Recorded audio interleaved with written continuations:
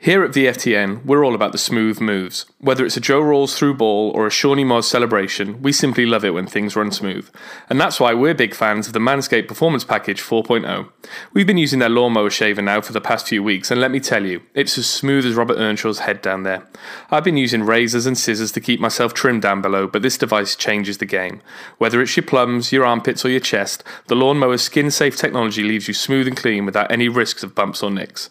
And when you're done, you can use their Crop Preserver deodorant to keep things feeling super fresh down there. It's a game changer. I never knew I needed it, and now I can't live without it. And for our View from the Ninian listeners, we've teamed up with Manscaped to offer you 20% off their Performance Package 4.0. Not only do you get the Lawnmower 4.0 shaver and the Crop Preserver deodorant, but you also get the Weed Whacker for those of you out there with that excess nose and ear hair. We see you. And a refreshing Crop Reviver tonic. You'll also get a pair of Manscaped boxers thrown in, as well as a bag to keep all your bits in. It's simply not to be missed. To get your hands on the very best in male grooming, head over to uk.manscaped.com and select the Performance Package 4.0. And at the checkout, use the code VFTNinian for 20% off your purchase. That's VFTNinian for 20% off your purchase. Trust us, your balls will thank you.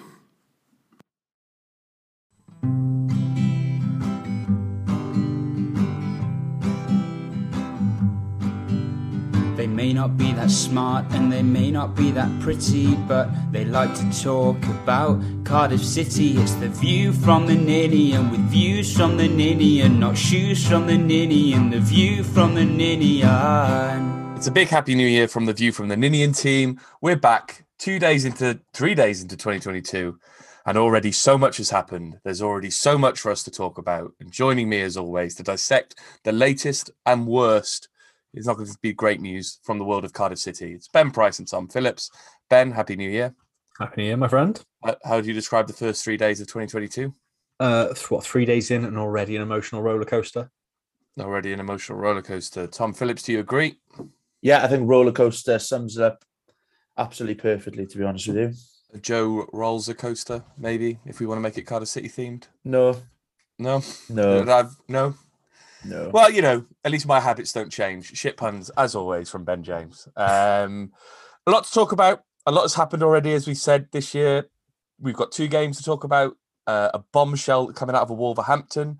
And it's not to do with any football that's going on at the moment. But first, Ben, let's talk about the Bournemouth game, which feels like a lifetime ago now. My first question is, was it bad or good? Well, I think me and you've got different opinions on this. Yeah, so fight me. Yeah, gladly. So first half, up until the obvious incident, which I'm sure we're going to discuss in a minute, I thought it wasn't. I don't think it was a good performance. I don't think it was like anything to write home about. But I thought there was an improvement there. I thought we kept the ball quite well against a team that's flying. Well, they stuttered a bit, but a team that's supposed to be one of the best the Championship's ever seen. Mm-hmm. I was really happy. Like, all things considered, where we are in the league and everything going on, I was happy with that performance. I thought it was like a respectable performance. We gave them a game, and then some dickhead fucked it. Tom, you're nodding along. Do you think we were all right against Bournemouth? Yeah, I think we had a clear game plan. I think that's the most promising thing. Just trying to kind of just quell them, you know, kind of like hassle them and catch them on the break. And we created chances. Their goal, consistently with what's going on this season, came from just a little bit of sloppy defending when we moved away from that game plan and switched off. But I thought we were playing it right. And, you know, we looked like we were still being in the game going into the second half. And I was pretty happy with it. And then, obviously, as we'll go on to, things changed. But I thought there was a lot of positives there. We weren't just rolling over. Because they're a team that can just, you know, bulldoze you. And they didn't. Not in the first half. The game plan worked because we didn't roll over. We only lost 3-0 in the end. So it really, first half. It really worked. Really worked. I just think first half. I think we're getting into the danger of accepting, and I think the West Brom performance, we'll get to that, obviously was much improved on Bournemouth again. But I think we're in a position where everything was so bad earlier in the season that a Bournemouth performance where we barely passed the ball around much, 140 passes made during the whole game. We looked brittle at the back. They basically walked through us for goals where, and I said it in the group chat with you guys, I said, we're going to lose this 3-0 without really even blinking. And we did. And I know there was a sending off that kind of contributed to that. But we're in a danger of accepting performances that are less than average or less than good and thinking they're good because everything was so bad earlier this year. And I think if you looked at that performance perhaps with a more objective eye, we're subjective because we're Cardiff fans, a more objective eye, you probably wouldn't be happy with it. I'm not sure. I agree with you. There is a danger of us doing that. Definitely. That we were looking for any little positives because it was so bad. But I don't think that was the half of football that was like that. I think there's been times this season where we've done that. But I completely understand where you're coming from on that. But yeah, I thought we were all right. But we don't know how we would have performed second half with a full team of players. Personally, I don't think it would have been a 3-0 if we'd carried on and we were set up like we were. But yeah, I do completely understand your point of view about we are just trying to cling on to any little positives because it was so bad a couple of months ago. I think that's fair enough. I'm not expecting miracles right away. Look, I know Morrison's been in there now. Has he been 8 weeks in the job? Yeah. But I'm seeing improvements, and that's sort of reassuring me. If it was a case of sort of we weren't going anywhere, all right, we got battered 3-0, and the second half was as bad as it got. It was as bad as anything under McCarthy. Even down to 10 men, it was poor. It was really poor. But I'm going just off the first half. We created stuff, had decent chances. We knocked the ball about under McCarthy, though. We weren't creating as much, though. Especially so we created. How many chances did we create against Bournemouth? We created 6. But how many chances do you think we could have scored from? We should have scored two in the first half. There were two keeper more chances. There were no other chances that you'd say we would have scored. Yeah, but those two are big chances away from home against a team at the top of the league. And I think that's what we've got to take into it. Let me finish, please. I know you're very angry about this for some reason. But they are chances that Kiefer Moore puts away last season or when he was in his pomp. And for some reason, he's a little bit off the boil. He's been in and out of the team. And I think the game does hinge on those chances. Yeah. And they were clear cut. It wasn't just we were getting in the right areas. They were clear cut chances we should have scored from. Yeah. Yeah. And I think that's why, as a first half performance, it was all right. And it wasn't as bad as some people were making out. I'm not trying to play us up and say like this is sort of like if we'd play like that the whole season, we'd be in the playoffs, blah, blah, blah. I'm saying considering where we've been, there was improvements and there was sort of developments from what and encouraging signs. It's not a case of I'm jumping from the rooftop saying this is an amazing performance. If we played like that and Bakuna hadn't got his stupid red, we'd have won 4-0. Probably would have lost, to be honest. The way it was going, sort of, you could tell towards the end of the half it was fading already and things were going a bit wonky. But I'm trying to take anything I can positive at the moment because the last 12 months has been so shit for football that I need some. You sort of got to try and take the positives where they are. I think if that that performance under McCarthy would have garnered a lot more criticism, and I guess that's the new credit that Steve Morrison's got, and the fact that we want Steve Morrison to do quite well, and he's trying to play more progressive football. But the stats show that the possession was at 20-odd%. The expected goals were 3-1. So even if we put one, if the goals had gone the way it should have been, we still would have only scored one more goal and we still would have lost 3-1. Is that for the whole game though? For the whole game, yeah. Okay, right. Okay, yeah. Well, but 10 men for 50%. I think that's what we. I think Morrison's lucky. I think Morrison's lucky that Bakuna got sent off. Oh, I don't agree with that at all. No, I think he would have got more criticism if Bakuna hadn't been sent off. I don't think I'd have been. I think the second half was going to go in a way where it wasn't going to be as positive as the first half. But the first half, like I said, I'll stand by it. The first half I thought was all right. All right. Yeah, but that's what we're saying. It was. Yeah, that's what we're clinging to, though, isn't it? Yeah, but that's how shit this season's be. We're a team. Yeah, exactly. In the league against a team that's first. And we beat them last season. Yeah, and we were better last season. We finished. What did we finish? 7th, 8th last season. We're not going to finish top half this season. We might. Given recent developments, we might not finish out of the bottom 3. After today's games, you've got to sort of look at it and say, look, there's positives. It's not a case of like that's a season-defining performance and sort of we're going to build and capitalize on it. But it could have been a lot worse, and the first half was all right. But let's talk into what the fuck went wrong then. Should we do that and then go into it from there? Yeah, Kiefer Moore missed 2 key chances. Has he lost his clinical edge, Tom? It seems that way for Cardiff. I think it's the general kind of apathy around the whole club has got to him. He doesn't seem he tends to be a frustrated figure at times, even when stuff is going well. He has that general kind of air about him, like he's a little bit angry at all times. And because stuff has been really bad for us recently, it seems to have affected him, and he's not putting those chances away like he was last season. And I think, like, coming in and out of the squad, the whole thing around COVID, isolating with internet when he was on international break and stuff as well. That will stutter your progress a little bit. And I think, he's just not. I haven't got as much faith in him now when the ball falls to him as I would have, I think, 6 months ago.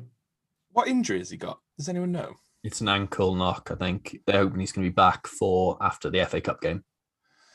If we haven't sold him by then. Ben, you've already touched upon it. I'm coming to you for this one. I've just titled it Bacuna Madness. What the fuck? It was a shocker, wasn't it? What worries me more is that to do what he had to do, he had to grab hold of the shirt to get the purchase to sort of jump up and tackle his kneecaps. That's a foul that anywhere else on the pitch, like you don't do that foul anywhere, especially in the way he did it. You just pull the bloke back and yank him down and take the yellow card. I don't know what he was doing. I don't know if he wanted the next 3 weeks off or whatever, but it was unforgivable. And the fact, even more worrying, was people saying it wasn't a red card on Twitter. Like, I think 10 years ago, that's a red card. Never mind modern football. It's a fucking sickener, and it was stupid of him.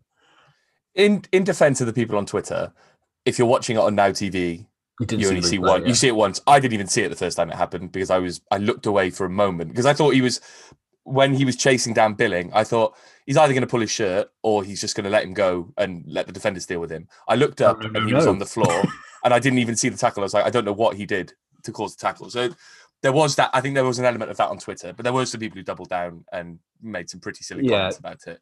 Yeah. It's just, there's a rush of blood and it's just been fucking dense.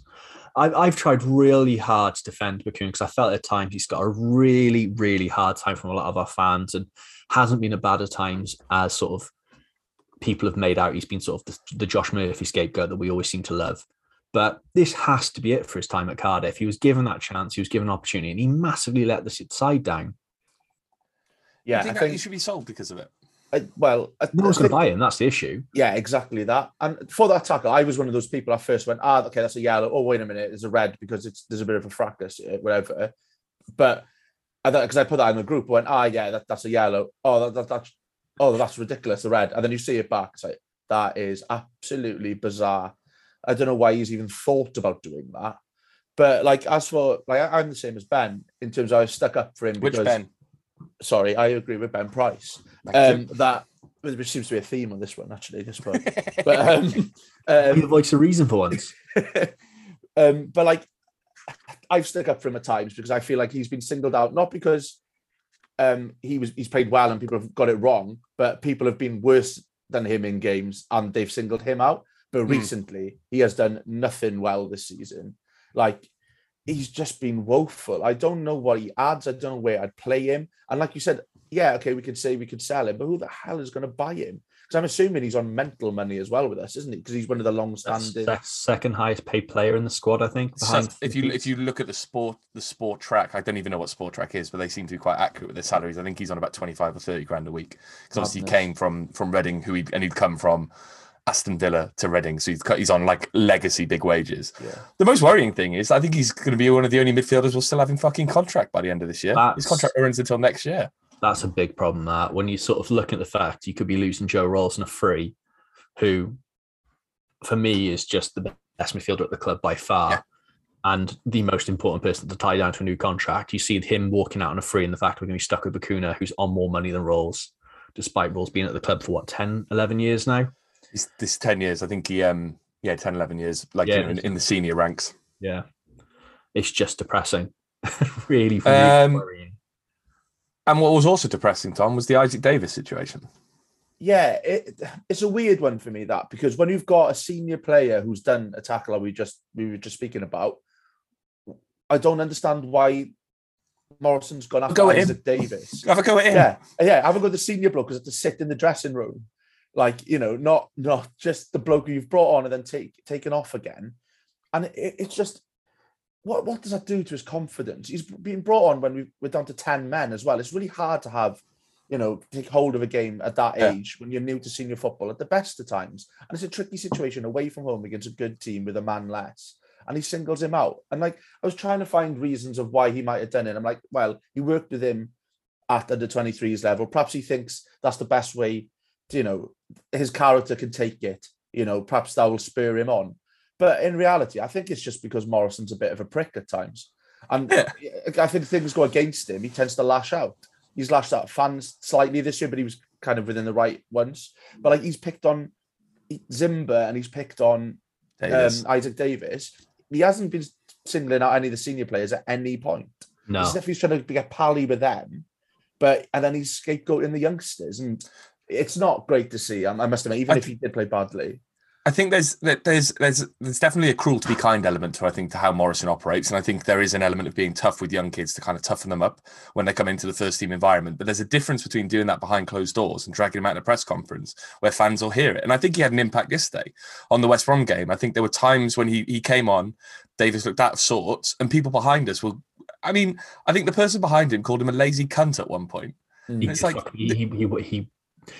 He made mistakes, but Ben, this is a legacy thing from what Morrison said the week before, and you have to consider that when you're dragging someone out in a press conference, it's going to have a different impact than it is if you drag them back behind closed doors. Yeah, it screams Adam Matthews against Ipswich with Dave Jones to me.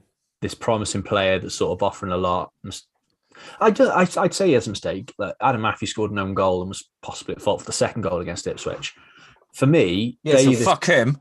Davis didn't do a lot wrong. He was just not great. And look, at 2-0 down, you're sticking on a 20-year-old that's played 6-7 senior games and expecting him to try, I don't think, and try and expect him to turn it around. Like, I don't know what he was expecting. I thought it was a really, really poor thing. And it's not just digging him out in the press conference. You're subbing a sub. That's not going to do him any favours at all. And that sort of, trust me, for something that's happened to, it doesn't do like as player confidence any good. No, it's not a nice thing to do. It's not a nice thing to do. Ben, I talk about Brittle in the second half. There were times in the first half where it looked like Bournemouth could cut us open at a moment's notice. Did that worry you, how brittle we look at the back again? It was better yesterday against West Brom. We could talk about that. But against Bournemouth, it looked like we were a bit out of sorts at the back again. Yeah, but I think that's been a theme throughout the season. The further into the season it goes, the more I'm convinced that sort of 3 centre-backs isn't the long-term approach for us. It's just we're working with what we've got, which is probably the right way to go about it, because I don't think any of this, other than McGuinness, I don't trust any of the other centre-backs to play in a two. The other two sort of make up one whole defender, like we said before. But yeah, we constantly look brittle in that formation, constantly look caught out because a bit of pace, a smart ball, or even a half decent ball at times, and we're caught out and on the back foot, and it looks like it's almost a certain goal. It's something that needs to be addressed in January massively. Yeah, it's mad that at this stage of the season, Blackpool are the only team who failed to score against us. We had 1 clean sheet. That's just insane. Yeah. From a club who used to rely on being tight at the back and nick a goal, we've gone completely the other way. And I think we're second for most goals conceded in the second half in the Championship. 23, I think, in the second half this season. Thank fuck for Peterborough. Well, yeah, it's a bad league this year. We've said this before. Terrible league. And what's worrying is we're down the bottom of a bad league. So, and it feels like this season we might just stay up. And what will happen then? We'll have a catastrophic year the year after where we go down miserably with Rotherham level of points. That's what it feels like at the moment. I know we've gone to slight positive things in a minute, but it's just positive, negative, bit of positive. That's the way it's going to go for a little bit. Yeah. But it's just madness how bad we've been and how much we go to pot once 1 goal goes in.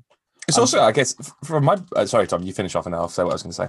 It's just we've been rescued by some last-ditch attempts and like last-minute goals this season as well that have put us on the total we are. You know, nicking a result at Birmingham, Peterborough, Stoke. Yeah, it's just where people have, like other teams have shit the bed a little bit and sat back and allowed us a bit of ball. We can't do that throughout the season and rely on nicking late goals to get points here and there. It's just not sustainable. It's also quite galling when you watch Reading play Derby today and who scored for Reading 2 goals, Junior Hoylett. And it was 2 goals, not really out of anything. The first goal, he kind of capitalised on knockdown, scored Junior Hoylett's goal, cut him from the left and put it across the keeper with his right, and then scored a second goal, which was quite instinctive. We just don't seem to have that in our team at the moment, do we, Ben? That's exactly what I was just about to say. You look at that Hoylett first goal, except for most stands out to me is Rawls can hit a decent strike. Other than that, there's not a player in that squad that I look at. Pack did it once. He scored from outside the box against Brentford once. once. Yeah, it's sort of it's a case of you look at that and go, who have we got in that squad that you fancy from doing that from that sort of distance now? Ryan Giles. No, problem there, isn't there? Even then, I didn't think he had the best shot on him. Well, clearly he did. He never scored. It's a case of like before we've had quite a few over the years. It's probably the first time in a long time we haven't had that sort of player. Craig Noon loved a shot like that. Mendes loved a shot like that. Mendes also loved other things, which is the issue. But even Murphy did at the start when he came in. His first goals were coming in from the left and going across the keeper with his right. Yeah, and then Hoylett obviously pulled 3 or 4 of those out of the season. Yeah. So I think as well, we all said it's probably time for Hoylett to go, right? Because our expectations at that point was we need someone of a different level, to push up into the playoffs and, challenge at the top. Now our expectations are completely changed and we cry out for a Hoylett because all we want to do is stay up. So I don't know if I agree with that. I still think it's a case of Hoylett was right to move on. It's more of a damning thing on sort of how the club's been running sort of the recruitment policy. There's a lot of that we can look at and say, I'd kill for, I was about to say Sol Bamba at the back, but that's probably not the right choice because he'd be fantastic for us right now. But the sort of player like Hoylett was right to leave. His time at Cardiff was done sort of in a similar way I think Sean Morrison's time at Cardiff is done. It's just the right time for people to part ways. We have just recruited so badly with no clear identity of what the club wants to do going forward that we're paying the price for it. We've sort of let these players go with no clear idea of, right, Hoylett's going, but we're going to play 5 at the back or we're going to play wingers. We've not bought in that player because we don't know what we're doing. We haven't got a clear identity from a manager that set out this is the way we're going to play, or the club setting out a clear identity of this is how we want the club to play. I think our issue was letting Mick McCarthy be manager because he's the one who's decided it was Hoylett's time was up, stopped playing him, stopped kind of involving him in the first team. I think if Hoylett had probably, had his chance, he probably would have wanted to stay if he was playing. Do you know what I mean? But we've trusted McCarthy to kind of oversee some recruitment, which was a joke when you look at it. I mean, obviously James Collins and Mark McGuinness are great signings, but we signed Winsell, who we loaned out straight away. Giles came in on loan and we've got rid of it. He's had to go back now. The players haven't had an impact and we never replaced like for like. It should never really happen that McCarthy was overseeing it basically, but that's probably a conversation for another day. It goes back to the short-term thinking that we spoke about. Yeah, precisely. Of he should never have been given the job full-time at the start. As soon as sort of that happened, realistically, the club was always going to be walking into the situation. I just didn't think he'd managed to do what he did at Ipswich so quickly here. Fucking brilliant. Fair play to him, if we're being honest. I mean, it was a new record. Delighted, really, that we all turned against him so quickly. A real team effort. Well done, guys. The fucking dinosaur. Anyway, on to more positive performances. West Brom. Tom, I said that because it rhymed. A much improved performance yesterday. Yes. Yesterday. Yeah, it was yesterday. It was yesterday. Yeah, definitely.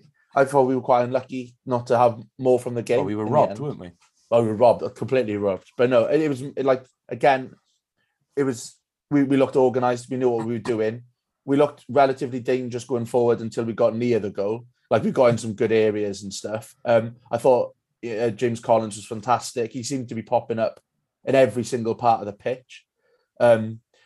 Winning balls and, just being a general nuisance. But even the likes of Will Vaulks, he's a frustrating player. He's frustrating at times, but that is the exact game you want from him, where he's being a busybody, being a bit of a prick, to put it bluntly, and he wound them up and he got a man sent off. And it can go either way with him. It's either him who gets sent off or you get someone else sent off.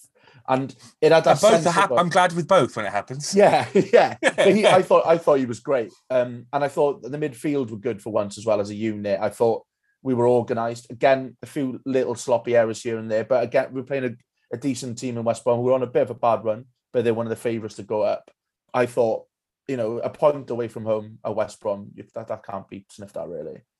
Ben, it felt more like the Cardiff performance we expect, right? There was lots of hard work. There were big challenges. There were, not the prettiest football, but we were getting it wide and getting the ball down the lines. It just felt more like what we've had over the last few years. Yeah, it's exactly what you wanted, wasn't it? It was just every player came off of that. And I imagine when they got back on the bus, they were absolutely fucking knackered. And that's all you want. You want players giving everything for the shirt. There was some play. I thought Giles sort of, while he got involved a lot, didn't have his best game. Probably news going home. Yeah, That's true. I wonder if he got on the bus or actually stayed up in Birmingham. Was like, I may as well stick around here, boys. I'll be to defend Giles. There was after about 65 minutes, he was getting down the line and he looked absolutely dead on his feet. I'm not surprised. He's been carrying this squad for half a season. Yeah. He's been carrying this team for so long, he's bound to be tired. But yeah, it was the most complete performance I think we've seen from a midfield since this season's happened. I think every player knew their role for once. There wasn't sort of a confusion of who's doing what. Rawls sort of played well, sort of just being the number 8 box to box. Pack sort of held a bit more and controlled the game that way. And then Volk was just fucking everywhere, causing his usual carnage, which is exactly what you want from him.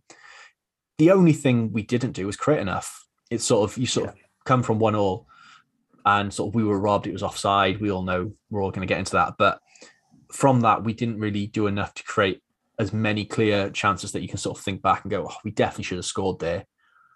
And that is the one frustration with me from that. It's the only thing stopped me going, oh, we should have come away with all 3 points, is we just didn't do it. While we didn't deserve to draw that game, we certainly didn't deserve to, if it happened to lose that game, probably didn't create enough to deserve to win it. Yeah. So 1-0's a fair result in your eyes? Yes, I know. It's a really weird one in my head. No, we'll get onto the dubious decisions. Tom, you've already mentioned it. Collins, he scored a goal, was man of the match. He literally was everywhere, wasn't he? He was getting back at the kind of right back and bringing the ball out of defence. He was latching onto balls to get on the end of it. He was winning flick-ons. That's the Collins we kind of expected, isn't it? Yeah, exactly that. And to be fair, we've seen it in the games he's played in. It's just because he hadn't scored, kind of the pressure was building. So I don't think he's changed his game in any way. It's just because he scored in that game and was doing all the running, it's a really good performance from him. And because everyone else was playing well as well, it just kind of tied in nicely, to be honest. Yeah, you weren't expecting that silence. You weren't expecting that silence at all. It was quite a good away day at the Hawthorns yesterday, Tom. About 2,000 travelled, all told. They really got behind the team. It felt like the fans are there to, no matter what, to get behind Morrison, aren't they? Yeah, it felt like it mirrored the performance on the pitch a bit. It was a bit gritty. There was a lot of like Aggie humour. Yeah, a lot of Aggie behaviour towards the home fans. People completely losing their head in the home end, which is always funny to see. Like men with kids offering people outside. With his kid next to him, he was offering, I think me and Tom in particular, out for a fight. It was great fun. But no, it like there was a real good atmosphere about it, and they went down to 10 men and we didn't go on and win the game, but there was still kind of that like buoyant mood in our end at the end of the game, clapping the players and stuff. And I think people just appreciated the effort yesterday. Yeah. Because that's like we've said this so many times, we are pretty simple folk. We just want tries. And yesterday just summed up that gritty performance that is all we're asking for as a set of fans. I think my favourite chant of the day, and it's the first time I've heard it, is Prince Andrew, he's one of your own, to the West Brom fans, which I don't know if it's aimed directly at the West Brom fans or just the English people in general, but it really tickled me. Ben, it kind of boiled down to a tale of two, well, I'll say dubious decisions, but both were fucking egregiously wrong. First, their goal, anti-vaxxer, vaccine dodger, COVID haver 3 times, Callum Robinson, scored their goal. How far offside was he, and how disappointing is it that the officials missed it? He was about 2 yards offside comfortably, and the thing you sort of understand, like if the liner wasn't in position, or was I can't work out how the liner didn't see it. He was perfectly in line, looking down there, and still didn't give it. It wasn't like it was a clever ball; it was a simple ball played through. Possibly should have dealt with it better, but when you've got a player behind you 2 yards offside, you should be able to rely on officials enough to put their flag up when it needs to be done, because it's not a close decision. It's not like it's an armpit or a foot or any part of him's offside. It's his whole body. His whole body, every part he can touch the ball with. 2 of them are offside. Yeah, and they didn't give it. I don't know if the referee saw the linesman saw the other lad that was offside and it blocked his view, and that's why he thought it was onside. I don't know. But then further in the game, then the linesman doubled down and said to one of the City players that was offside, which blew my mind that he said it was offside. In the second half, there was an issue. Something came up and they flagged offside. And one of the linesmen said to one of the City players, now that was offside. I don't know if that was relation to the goal earlier or if they were moaning about something before that. But given the decision, I'm sure they'd have seen something, or at least know, lads, we fucked it here. Yeah, I don't get it. I think for me at the time, I watching it in real time, even from our end, you kind of see that he was probably in advance of the players. And I think I said to Tom at the time, I was like, "There's no way the linesman's alongside the play there because otherwise he'd have given it." Like that's the only defense I could give was that I thought the linesman was maybe a yard behind. No, he was in perfect position. But watching the photos back, he was exactly where he should be, and he didn't give it. And it's frustrating. But then Tom, you get to the end of the game and. I think I called it at the time and saying I thought it was a foul. You weren't sure yourself, but looking at it after the game, what was Marlon Pack doing? Yeah, it's idiocy from a senior player, which seems to be a theme this season again, doesn't it? Just dumb decisions at like pivotal times of games. Like I think what helped was he made it such a theatrical fall. Yeah. That they went, well, that's a dive. Like, no way he's actually pulled it. But it's just a silly challenge to make. Like, and you think better of it at that time of the game. It's gone slightly away from goal. I get the desperation to win, like to get a point from that game, but just don't do that. And yeah, we've definitely got away with one there, but I suppose it levels out in a way. But it's just the officiating. Like going back to the offside, the thing that was frustrating about it was the striker was next to the defender. So sometimes if there's a few yards between them, it might be hard to judge. But they're right next to each other. He's between the goal and the defender. So he's got to be offside, surely. So I think just the all-round officiating in that game was just frustrating. Even the stuff later on, the referee caused all that. All right, you can say for Ismail, when he came on the pitch, there was an issue there. But the lack of control the referee had on that game and the officials, like they weren't sure with a lot of decisions. It felt like they were sort of making up as they went along. There was a couple of and it was for both sides. I'm not saying it was sort of biased one way or the other. There was a couple of 50-50s that were clear. We shot a couple of obvious corners. There was just the most basic decisions. It wasn't a case of weren't going against us. It was just they got them wrong consistently for both sides. They were piss poor, those officials. They were very poor. The one thing I will say they got right, though, is that Mowat got sent off for going very high in on Will Vaulks. Ben, we've already West Brom's fans still don't seem to accept was a red card. That's an awful tackle. It was a sickener.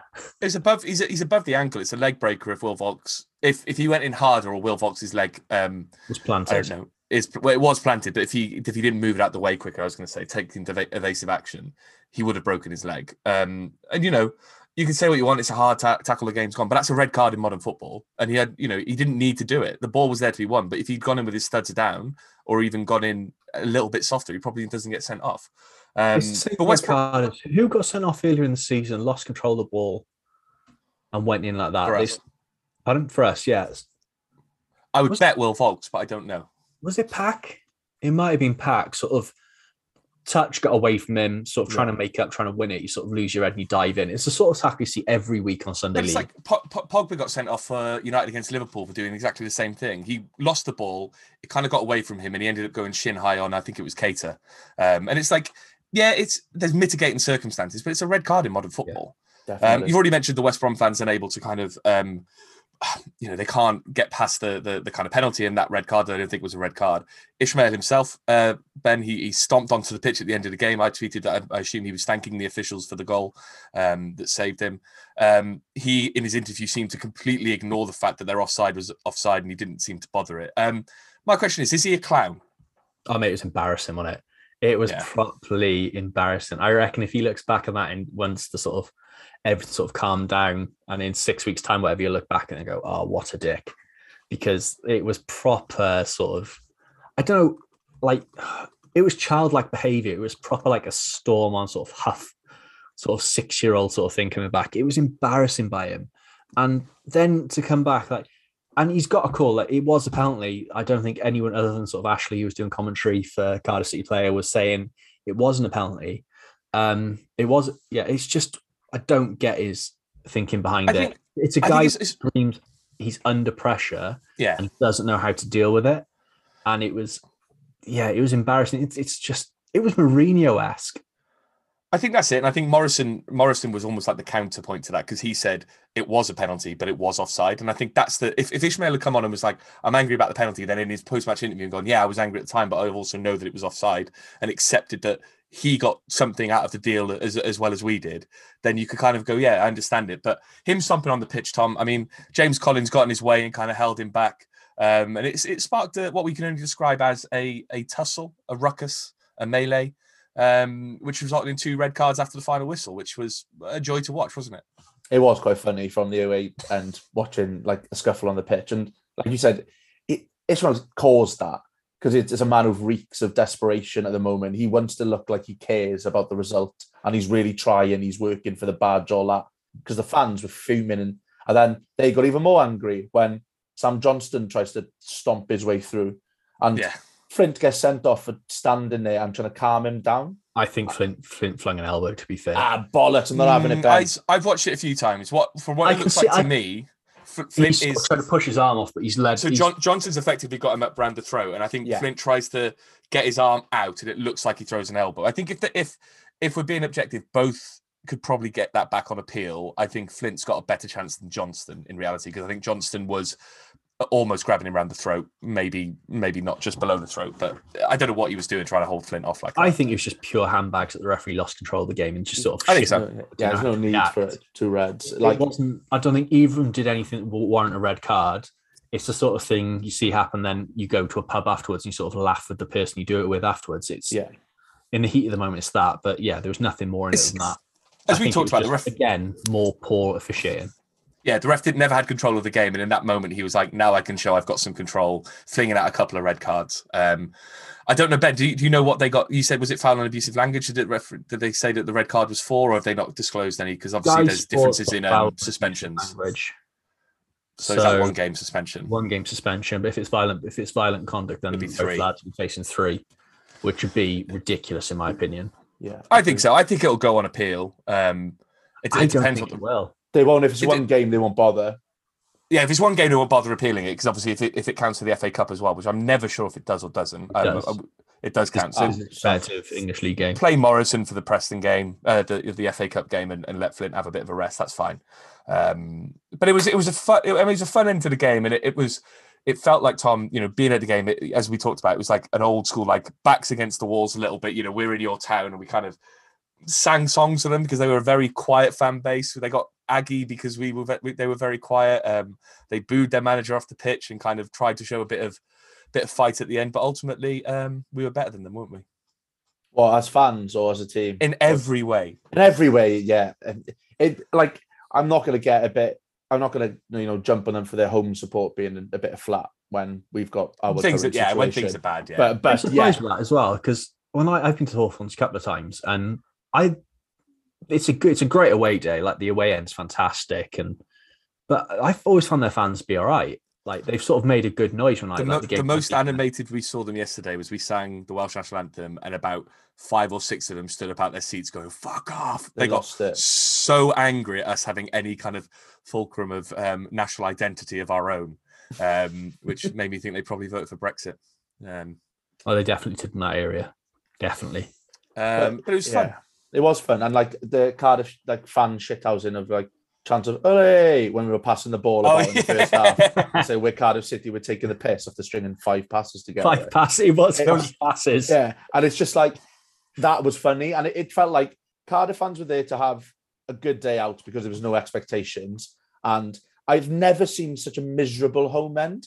I was like, why bother coming to the football if it affects you that much? But then I realised I'm exactly the same at times. But like they were miserable from the start.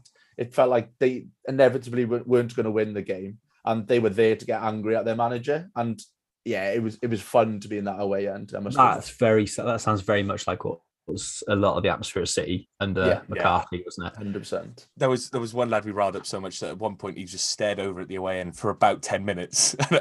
Many Cardiff fans just pointed at him going, "Game's over there, mate. Over there. Look that way." And he's like, "What are you looking at? Game's that way." And he was, you could see he was visibly like chewing on his nails. He was so furious. The bit I don't get, like, go back to Ismail, the sort of comments he had when he's sort of making out that they came to play. I don't know if he's expecting them to thought they were playing tiki-taka football at times, and we were just there. They weren't. But they were poor. They were really, really poor. There wasn't a good footballing spell from them. They didn't knock it about particularly well. You sort of look back at Bournemouth, who were probably themselves be disappointed with their performance against us.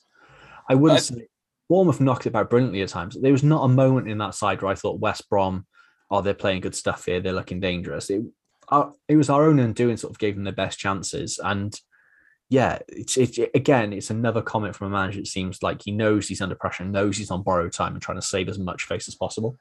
Their biggest, what they were doing in the second half, they were getting it back to Johnson, and he was trying to get him to kind of sort of halfway-ish out to the wings and try and spread the play that way, which reminded me a bit of, when Swansea used to go on about how they played really good football, when it was literally just De Vries playing 40-yard chip passes to the wings and trying to get the ball out that way. And I don't know, like I said, I don't know what he thinks the kind of football they're playing, because it was very attritional at times, and it was very long ball orientated. And I just don't think, I think Ishmael is, at Barnsley, he got them playing really well in a similar way, but I think it works when you're an underdog, when you're playing this kind of on the break football, and you get the ball wide and get behind the defense. But it doesn't work when you're West Brom, who expect to control games and expect to be one of the better footballing teams in this division. And I think that's where the pressure's coming from for him.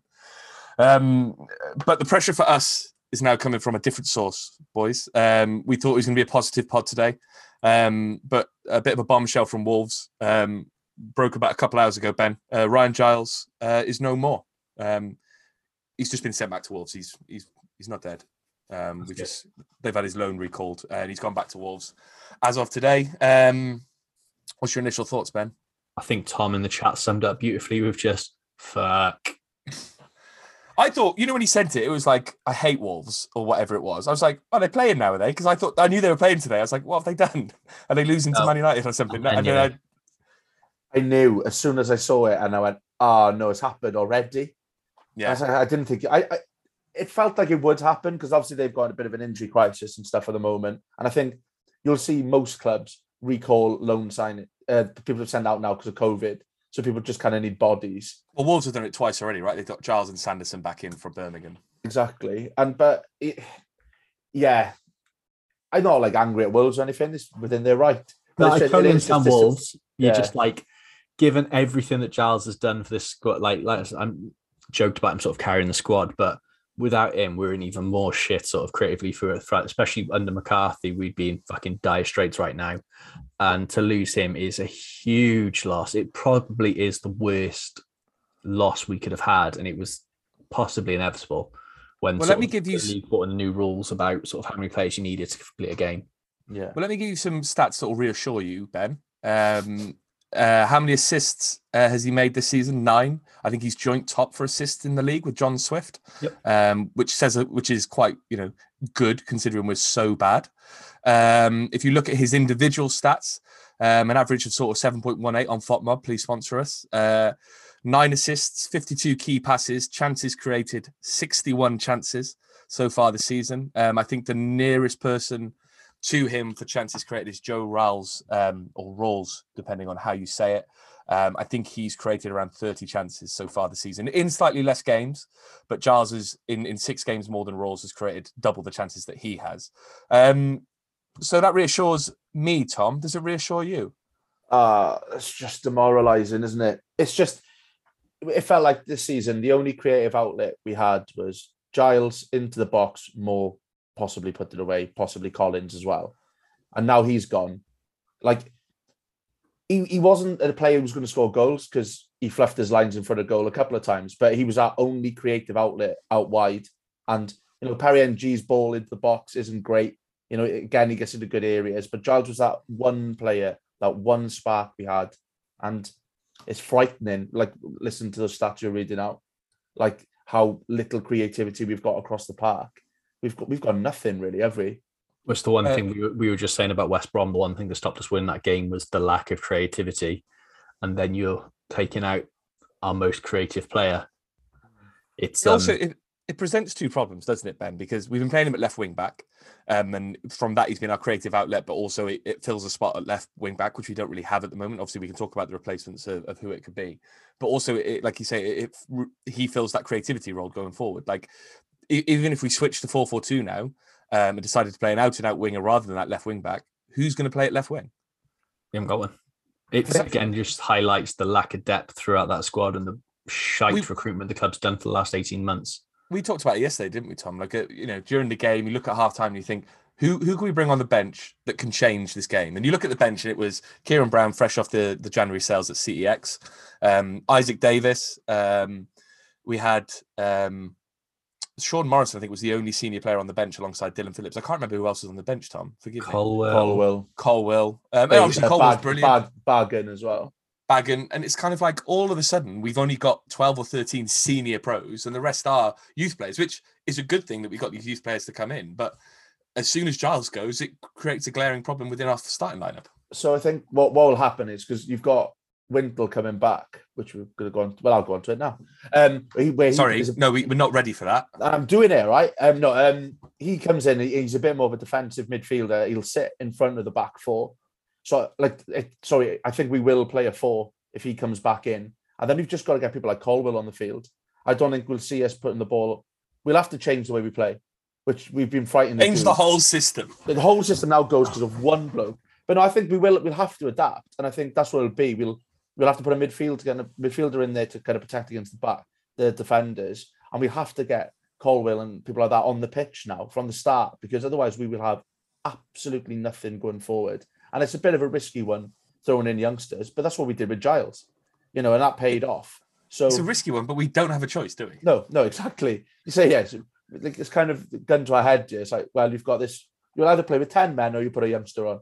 Yeah. So it's worrying. But I think this is why the cup game comes at a good time now, doesn't it? It's just to get some minutes for the youngsters, because they're going to be thrown into the firing line very, very shortly. You personally have expected this. I think this was a really last-minute decision. By the fact that Giles played yesterday, this makes me think that the club did not think this was happening.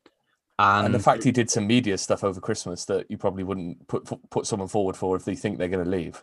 Is he in the calendar? Is he in this year's calendar? I don't know if he's in the calendar, but he did that like teammates thing over Christmas, didn't he? It's probably on the outside of the stadium. Yeah. That was the scraping it down as we speak. That was the curse at one stage, wasn't it? The big banners outside the front of the stadium. The Pato went up and he got sold. I think who else was there for that season? I can't remember. Fabio was one. Joe Mason. Fabio was one. Mason was a big one, wasn't it? Yeah. But I think what was, like we said, I think... Bobby Reid, I think, as well, wasn't it? Yeah. Because he advertised the new kit that season and he got sold within about a week. I think on sale. Even if we knew he was going back, we still would have played him, I think, because we've got fuck all else. Got no one else. Yeah, but I don't think Wolves sort of allowed it. That's what I'm saying. More is a case of Wolves going. True. You put the theory in the chat, Ben, about Traore possibly being sold and him coming in, sort of being the cover for that until they find a replacement, which wouldn't surprise me at all. Well, the story is that they want to sign more players, but they can't afford them. So Traore is about a 20 million offer for Tottenham or West Ham at the moment. And if Traore goes, they probably don't have maybe an out-and-out winger to fill in that spot, but I don't really know. But the Cardiff City Instagram post about the Giles return was quite telling, because they actually showed some emotion for once. It's with disappointment that we confirm that Ryan Giles will be returning to Wolves. Normally we just say thanks for your time, see you later. But we actually said disappointment there, Tom, which probably suggests that we were quite sad about it. Yes. Yeah, there's no denying it, is there? And I think it's just daunting, isn't it? But Giles is gone, Tom, but there's some positivity. The two W's are back. Wintle and Watters. How do you say it? Watters. Electrifying, whatever it is. Good news, Tom? Good news? Yes, I'd say so. I think Wintle was slopped straight in. It seemed, we thought it was a mad decision at the time to sign someone and send him instantly out when we didn't have that many options in midfield. Mm-hmm. So I think he'll come straight back in. Watters at the moment, he's still going through rehab, he was saying at the moment, for his injury. So it's a pity he doesn't get a run out in the Preston game. But he'll be in the run-in instantly as well. He's been performing well out on loan. And I wouldn't be surprised now if you do see the likes of our favourite player, Murphy, being called back, despite him not even playing. I could imagine him coming back. And even though he's completely useless, I wouldn't be surprised if we call back Gavin White, because at the end of the day, we are running out of players. And we've been relatively lucky this year that we haven't had a massive injury crisis and we still look thin on the ground. So we've kind of got away with one. So if we do start to have people dropping out because of COVID or dropping out because of injuries, we are in shit streak very, very quickly. So I think, anyway, we've got a new manager in. he'll want to see all the players for himself, right? He's not going to judge. We know McCarthy's judgment wasn't great, so I wouldn't be surprised if he wants to recall everyone back in, have a look at them, and see where we go from there. I didn't want to mention Josh Murphy. I thought I mentioned him earlier. I didn't. I'm disappointed you've mentioned him there. I can only apologise. I would like him back though. Ben, who do you replace in that midfield with Wintle? For me, Ralls is probably the shoe-in, or Rawls, depending on how you say it. Do you think Wintle comes in for Pack, Volks? I think he comes in for Volks, doesn't he? As good as he has, there's one good performance by Volks all season. By all accounts, Wintle in the 18 performances he's played for Blackpool, he's done well in about 12 of them. So, he comes straight in for me, offers something different, hopefully, sort of refreshed himself, sort of realised, stepped up. He played a lot of football there, even if it doesn't make sense we sent him out on loan. It's a good thing now we've got him back. So our midfield is struggling. Waters is probably the surprise for me. I didn't think we'd bring him back that soon. And when it did happen, my initial thing was, oh shit, Kiefer's injury is a bad one. That was the worry for me when it came in straight away, like Waters is coming back. But like you boys said, like they're trying to fill up the bench. We said before that when you look at that bench, there's no senior players. I didn't realise Watts didn't have a squad number registered this year, though. Does he not? No. Possibly nick in the old number 9. That'd be a bit of show of faith in him, wouldn't it? In the nicest way possible, I don't think he needs to wear the number 9 shirt. The pressure. The pressure, but also, like, if you give him the number 9 shirt, like you said, there's a pressure that comes with being the number 9 shirt. If we give him the number 9 shirt, our fans will instantly go, oh, he's number 9, so he's probably going to start. That creates another level of pressure. I'd give him 10 instead. When we sell Kiefer Moore, inevitably. But no, I think I'm interested to see what happens with Waters. He's got 5 goals in 11 games, I think, so far this year for MK Dons. So I think a lot of that came in a really good run. He sort of scored 5 in 6 games, something like that. He's obviously been injured, so he's probably a couple of weeks behind the curve. But I just think he gives us a different option up front, because at the moment it's either Kiefer Moore or Kiefer Moore light in James Collins. And I don't want to do James Collins a disservice, because I think he brings a lot to the team when he plays, as he showed yesterday. But they're not too dissimilar as players. And I think if we bring in someone like Waters, I can't get his name right. I think it gives us another option up front, doesn't he? We can start playing 2 up front again if we really want to. It gives us the option, but I don't think it changes anything if he doesn't get any service. We could have my nan up there and she's shit up front. But I think it could change the way we play, right? If we play a big man, little man, which is the classic Earnshaw-Thorne combination, all of a sudden we can play direct balls into Kiefer Moore and he can win the flick-ons for Waters to run onto, basically. It means we don't necessarily have to go as wide as we have done. But I think for what worries me is that they looked at it before and went, we think that Mark Harris is a better option than Waters, and we're going to send Waters out on loan.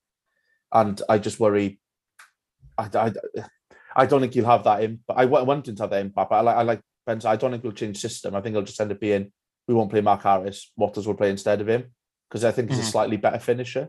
But that's about it, to be honest. I just can't see much changing with that. I think it is honestly just a body's back, like as many people. We're still reliant. We need something creative to come into it, and I don't want to mention him. You've banned him from being mentioned, but JM coming back in. Jason Mohammed. Yeah. So you see his free kick at McNaughton's testimonial. Exactly. Get him in. It wouldn't be a bad option, really. He's not playing at Preston. He has been injured for the last 2 months. But we need to work out something, and we haven't got money to quickly. And we haven't got money to go elsewhere. That's the issue, isn't it? It's you have to pay big money to sign good creative players, and we haven't got that money at the moment, and we're not going to have it for a while. So we may as well sort of try and utilize what we've got and see if it works, because it can't be any fucking worse than it is at the moment. I've decided as well, I'm going to watch every game of AFCON. So I'll go on a scouting mission over the next few weeks and keep you posted, and I'll let the club know as well. Yeah, I tell you what, pop together a dossier and send it over to the club. I'm sure they'll read it, because they've clearly got no other fucking scouts, have they? And they're on a decent times, these games, so I think I probably will watch nearly all of them. I probably will quite watch a lot of it as well. Quite like the idea of the club receiving it next week. What, lads? Anyone know what this AFCON is? The good news about Josh Murphy is that if he was to come back, he's due to be back in training, I think, this week. So if he did come back, he might be a couple of games away from fitness. So we can see the old Josh Murphy back at the CCS, frustrating the fuck out of the fans all over again. Yes. Hooray! Time is a flat circle. Let's go over to Twitter for some questions. Harry Dickens asks, how much of an impact is Giles leaving going to have on the result, and who fills in for him? Will we go to back four as a result? Ben, do you see us going back to that back four? We said we're not going to change our system too dramatically, but do you see the back four being an option? That's the only slight positive I can see coming out of the whole Giles leaving, is it might force his hand to change the system and look at this, another option.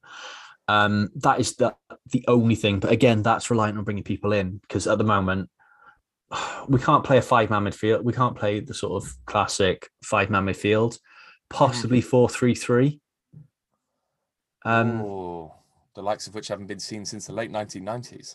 Exactly. Go old school with that. It's do a Christmas tree formation. Oh, that'd be nice, wouldn't it? 4-3-2-1. That'd be good. I tried to write out a team earlier on, and go on. Can't spell. All of it shit. All of it shit.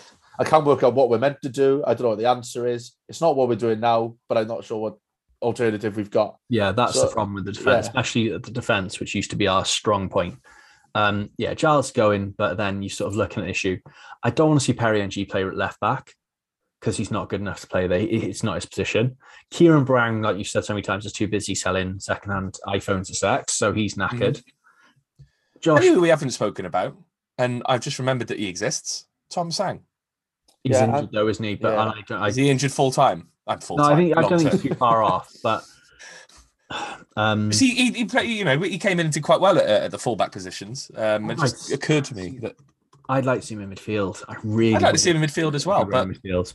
If we're desperate, let's get Thomas Roy Sang right in that midfield. Got Baggin as well, that we were raving about for about a week and a half, and then decided we were getting a bit too overexcited.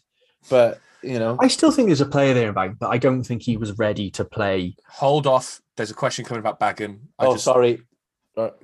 Just keep your opinions to yourself, because there's a really important question that I want to ask next. Tom, Gareth Entercott asks, should Pack play every week with his hair flowing or tied up? This is what we're here for. You said it in the stand. You were surprised it was that long. Yeah. Which obviously this is what the fans want to hear, is this opinion, but I think it made who knew hair could grow that long? I know. On a bloke. Modern times, just madness, isn't it? But I think it made him look like a better footballer. I think aesthetically it works better. It makes him look more, I don't know, mercurial. I'd like to see it look like he's running in slow motion when he's just actually slow. It also made him look like he would call football my footy would. That's a Russell Brand reference there for those who don't know who.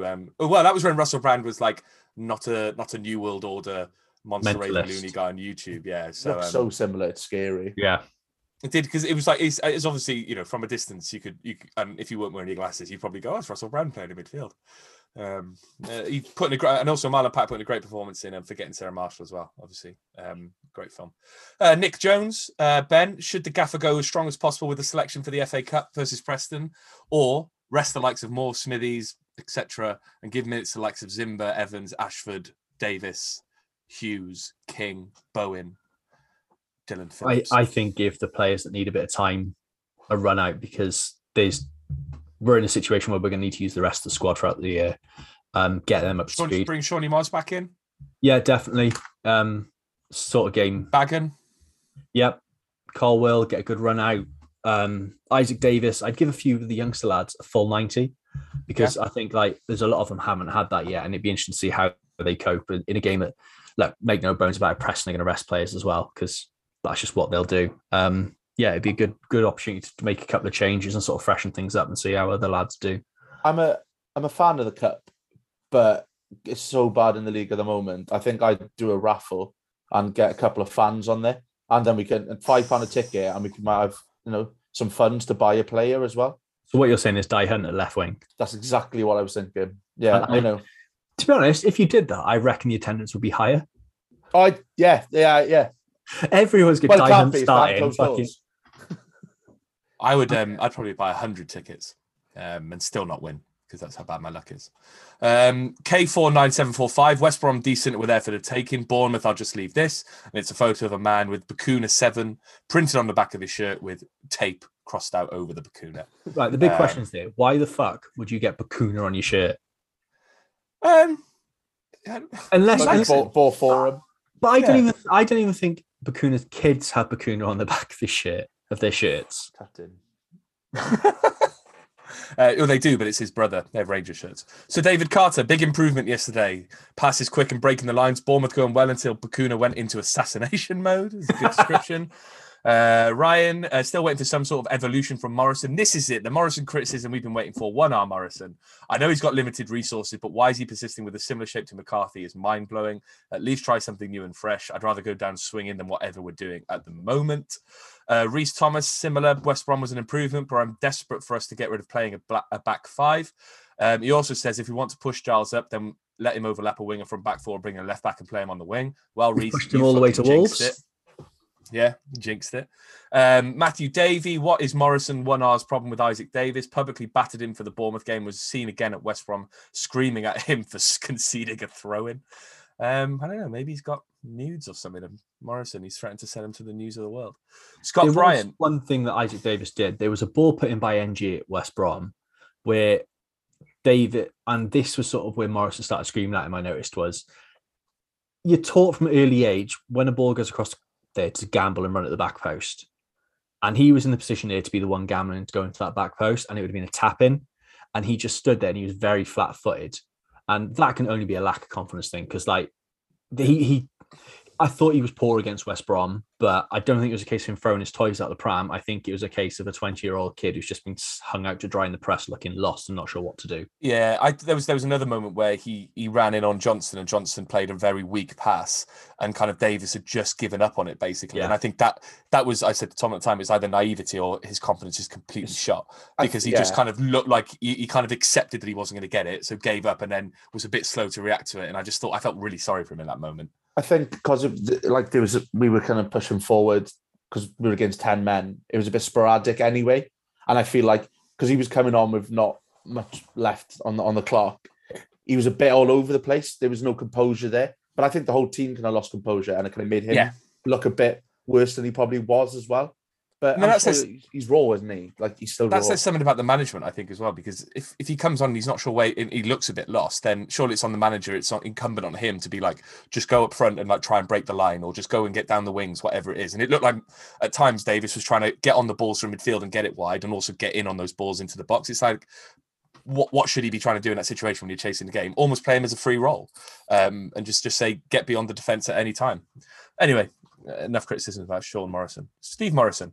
1R. Scott Bryant, it's a point more than we thought we might have picked up against two teams going up in the automatic places. Recalling Waters gives us a chance to take a good look at him. What is the background behind not recalling Wintle yet? Any other signings won't happen, in my opinion. Quickly, then, he says that aged well regarding Wintle. Same for him, though. Get him in and take a good look at him. Give him and Waters every chance to impress. Shame about Giles leaving early. We need someone to step up. Connor Davis, how was your evaluation of these two games? Huge point at West Brom. If Bacuna didn't 2-foot Billing, maybe a point was there too. Team is definitely looking better football-wise. Few signings where we could charge up the table, but who could we realistically get on loan? Tom, do you think with Giles going, there's a loan space that we might fill there? Because it always feels like with Cardiff, it's one in, one out at any time. We've got to try and fill it. But like I think so many clubs are going to be, reluctant to send players out at the moment. Because where we are in the league, ordinarily you kind of go perhaps some of the top end championship teams have, players they'll send out because we could take points off some of their rivals if they send someone out. We're not really a threat to those, but they're going to need bodies. And so you've got to look at the Prem then and hope that they want to send out some youngsters and hope for the best. Because I don't think our club know any more than we do about who they should sign, to be honest. And that's why I'm watching AFCON. I'll tell you what's really annoying. You can't just go on like a website and click listed for loan and just find all the listed for loan players like you do in Football Manager and just go, I'll take him, and him. Because that would be really fucking useful. You say that, right? Players get put on a transfer list. Well, there's as I understand it, there's effectively a portal that kind of lists players that are either on a transfer list or listed, available for loan, that kind of thing. Effectively, something like that does exist, but obviously it's only accessible by clubs in that realm, basically. And there's versions you can kind of access kind of publicly. I can't remember what it is, but there's kind of, I think Transfer Market has some element of that to it, but it's obviously not as accurate. But it's the same in American sports. Like if you're a college player looking to transfer, you just put your name in a portal, and anyone who's looking for a player at that point can effectively try and speak to you off the back of it. Oliver Rees, I think Morrison makes subs far too late in games of late. I appreciate the team was playing well, but you could tell players like Collins, Giles and Harris were running on empty after 60 minutes. Those 30 minutes with fresh legs could have been the difference.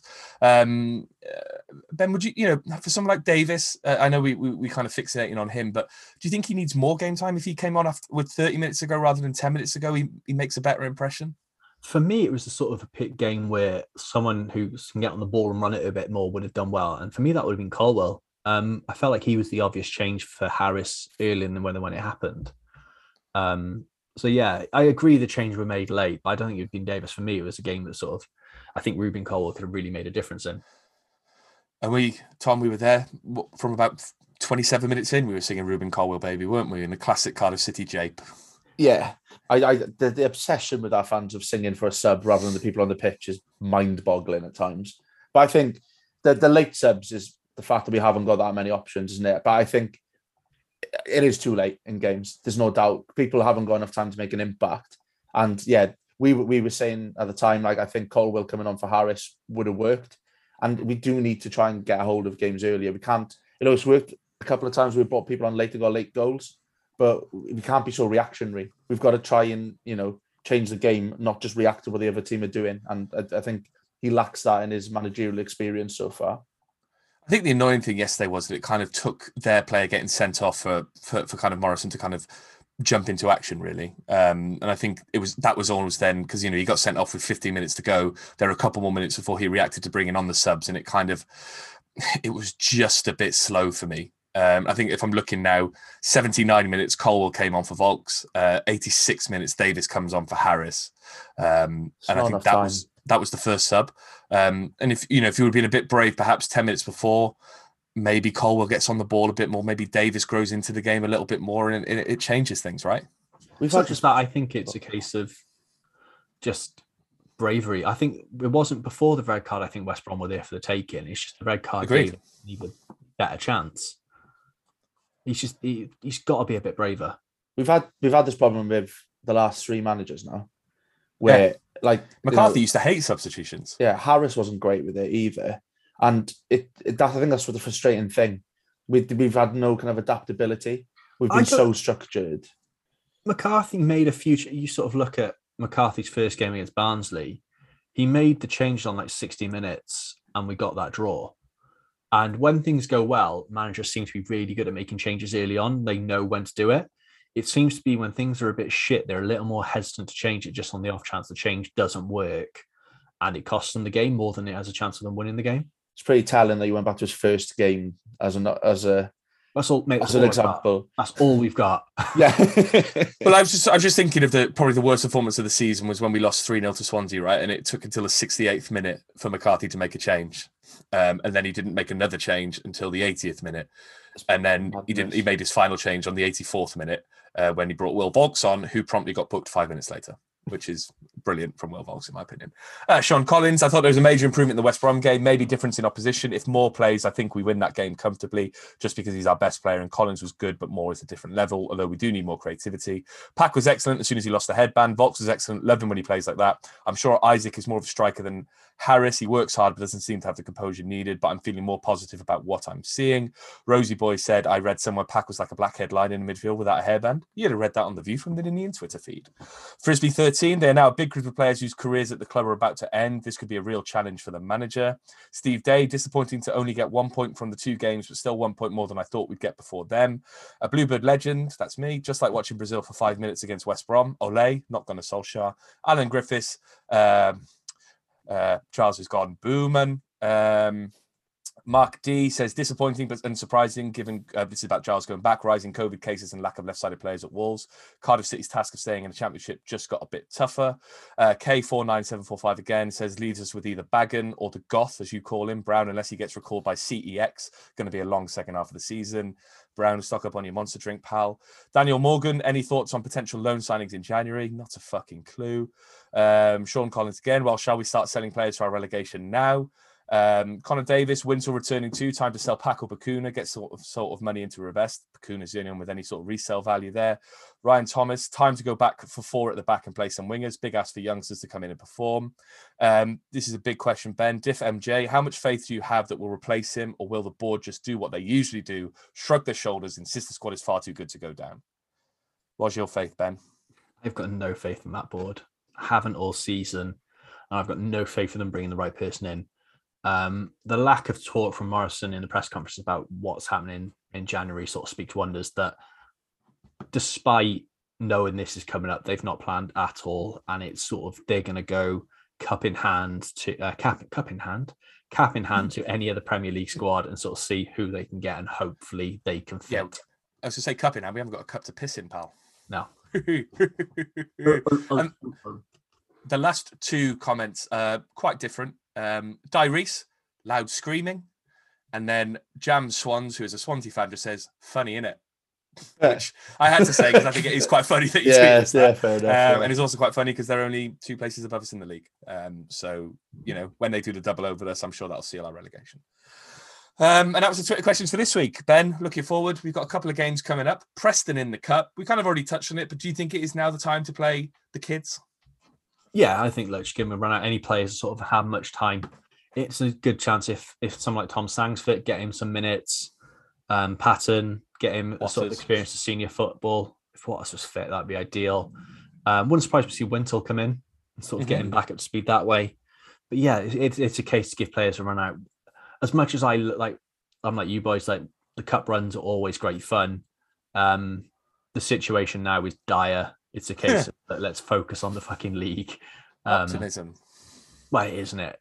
6 weeks ago, I was thinking, if we can sort of if we finish bottom half, have a nice little cup run, then it's not a bad season. Now I'm thinking, do the Wigan, just survive, just scrape through and survive. Oh no, saying that if we won the FA Cup, but we're relegated, I'd take that. Tom, you love the FA Cup, but are you prioritising fresh legs over a win at this stage? Yeah, I think we've got a really important couple of weeks at the beginning of Feb where we play Barnsley and Peterborough, and that I think is where we effectively seal if we stay up or not.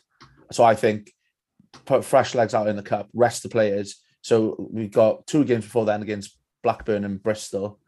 Because I think that bank of 4 fixtures are going to be key, absolutely key. So I hate to say it because I do love the FA Cup, but we're in shit streak at the moment. So I think we just give.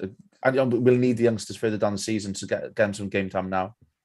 The key question is, Ben, game behind closed doors. We'll all be watching on S4C, S-Pedwarec. Will this be the highest attended FA Cup third round game at home for a number of seasons? I think it's yes. It has strong potential to, yeah. Yeah, good. I can't remember, it was the Carlisle game a couple of years ago. We got 4,000 people for the FA Cup. Yeah. Let me just check. This is behind closed doors, this game, and you are taking the piss. Unless they change the rules this week, it will be behind closed doors. I just wasn't sure if I was. Yeah. I think the expectation is that it potentially could be the last game behind closed doors before they change the rules again. But I'm not in the government anymore, so I don't know. I don't know what Drakeford's thinking. I mean that. I'm not trying to criticize him. I'm not him. So I don't know what's going on in that brain of his. We got Blackburn at home next in the league, Ben. Obviously they they didn't, but Ben Brereton Diaz beat us 5-1 earlier this season. They're going great guns at the moment. I'm not sure how, and that's not second, isn't it?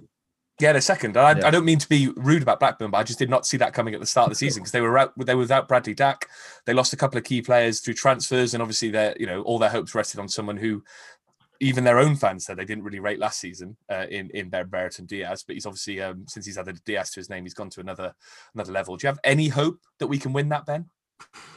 Not at the moment. No, they're flying, unbeaten in God knows how many games for the looks of things. Yeah, they're doing a hell of a job. Fair play to them. And you're sort of looking at it, and they're 3 points off top when sort of I had them sort of pegged as like your classic mid-table side. Yeah. They're having a hell of a season. It must be so much fun for them, and they're going to have a great time against us. They've gone 9 unbeaten since they lost 7-0 to Fulham, who they've just overtaken in the table. That's mad. That shows, Tom, that sums up the championship in a nutshell, doesn't it? Yeah. So that means we're going to win 3-0. So that's why I'm looking forward to it.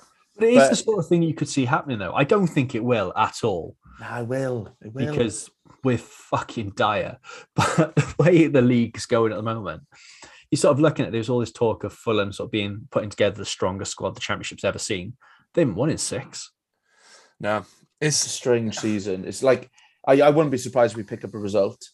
But you don't know who they're going to sell between now and then as well, because they had pretty much a firing sale at the end of last season. Their squad got significantly weaker, but their results have gone significantly better. It's a really weird one. So, and I think isn't Brereton Diaz out of contract at the end of the year? He's linked with who's he been linked with? Burnley, isn't he? Yeah, of course he has. He's not going to go there from Black. Oh, that won't go down well. I know. Yeah, it's Burnley and who else? Southampton, possibly. If someone's bidding 20 million quid for him, Blackburn are going to have to take it because they're in dire straits with their money. Yeah, it's true. This is what it's hard to predict what will happen in a few weeks in the Championship at this time of year, because squads can look so different. Like already today, we've called 2 people back and lost a player in the space of over 3 hours. In 3 hours, our podcast went from like the height of optimism and going, "Oh, this could be all right," to, "Oh my god, the world's going to end." Yeah, exactly.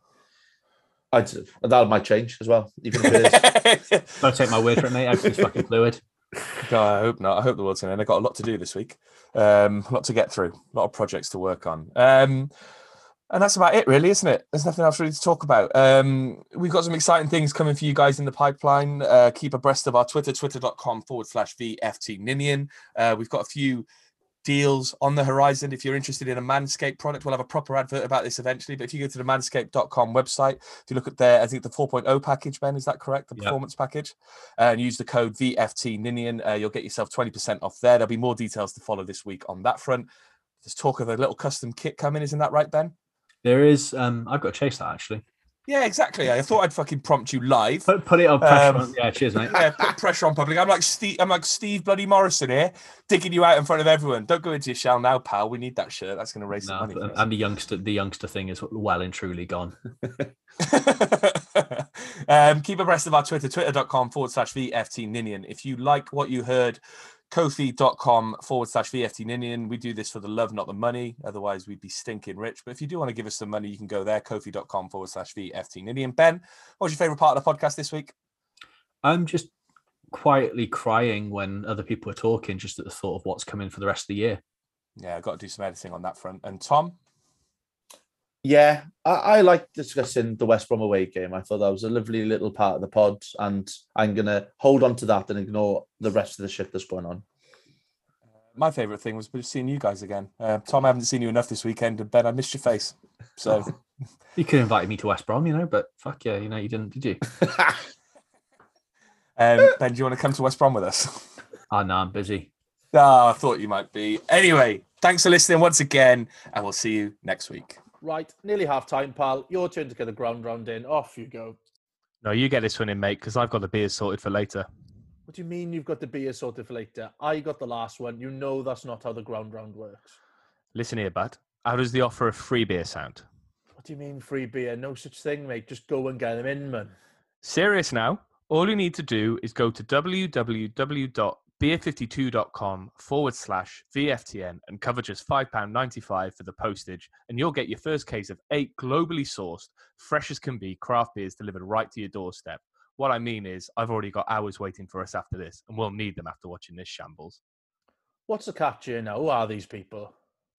Beer 52 are the world's most popular craft beer discovery club. Each month, they send a case of craft beer from a different part of the world. Recent cases have included beer from the Alps, New Zealand, the USA, Ireland, Korea, and Germany. Bloody hell, that's not bad, is it? Yep, and if you do change your mind, you can pause or cancel your account at any time you like. Cracking. So how do I get it again? All you need to do is go to www.beer52, that's the numbers 52.com/VFTN to get your first case of 8 beers for just $5.95. That's www.beer52.com/VFTN. Sound? Pie with a pint then? You know I never say no to a pie.